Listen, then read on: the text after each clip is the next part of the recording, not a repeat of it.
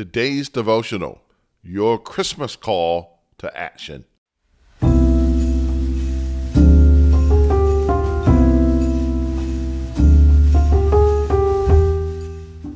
When I was young, the night before Christmas was a time of watching, waiting, and wondering. Watching to see when Santa would come, waiting endlessly for Christmas morning to come, and wondering what in the world would be there for me under the tree. After the angels delivered the news to the shepherds that Jesus was born, the time for watching, waiting, and wondering had ended. They said, "Let's go right now to Bethlehem and see what's happened. Let's confirm what the Lord has revealed to us." The shepherds went quickly, finding Mary and Joseph and the babe lying in the manger.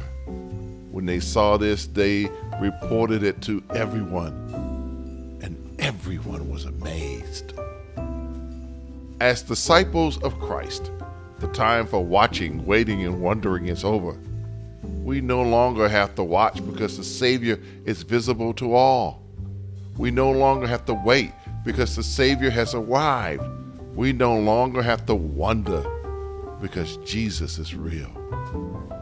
What we must do is to take action. Jesus has called us to action.